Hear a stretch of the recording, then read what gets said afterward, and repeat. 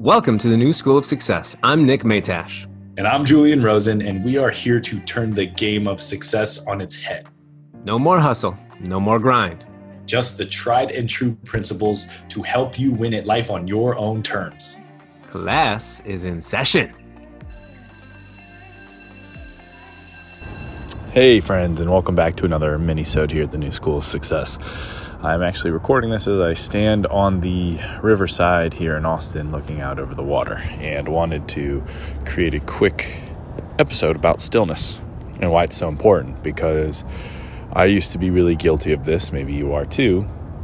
You treat this moment like a stepping stone to something new. You treat this moment as a stepping stone to what's next, some further moment that you've convinced yourself is going to be better than this one, or is going to contain more happiness than this one, or whatever story that our mind tells us. But understand that this moment is not a stepping stone to another moment. There is no what's next. There is only this moment. There will always forever be this moment.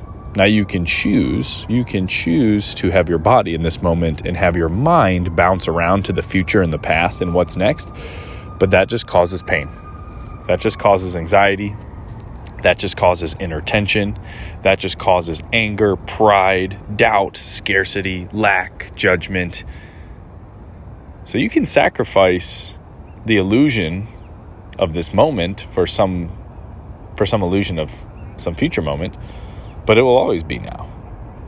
You know, this is the power that Buddha talked about. This is the power that Jesus talked about. This is the power that Seneca and Plato and Socrates were all talking about. Your power is here in the now. And the now will never just intentionally screw you over.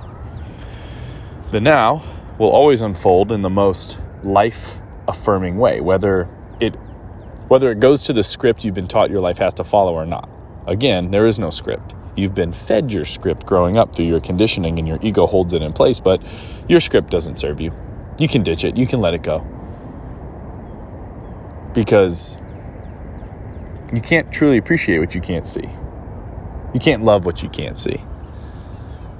And so many of us, we can't even see the moment of now. We open our eyes and we see people, we see places, we see things. But then our brain starts telling a story about it. Our brain starts saying what the moment should be like instead, or what yesterday should have been like, or oh no, what is the next moment going to be like? Should it be like this? What should I be like? Am I missing something? Do I need more? Do I need less? Oh my gosh. You can't actually experience this moment and everything in it while your mind is trying to pull you elsewhere. So you can't love your loved ones if you don't actually see them. You may see their body, you may see their face, but if there's a mental story involved, you're not actually seeing them. You're seeing some distorted version of them.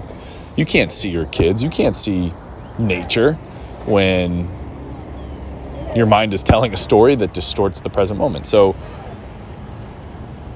focus on what is without the stories. Focus on what is without any inner chatter and inner dialogue. That'll connect you to the most powerful part of yourself. When you're connected with that part, you're fucking limitless. Promise you that. So, start to see what is. And a lot of your quote-unquote problems, they can't really exist in the here and now.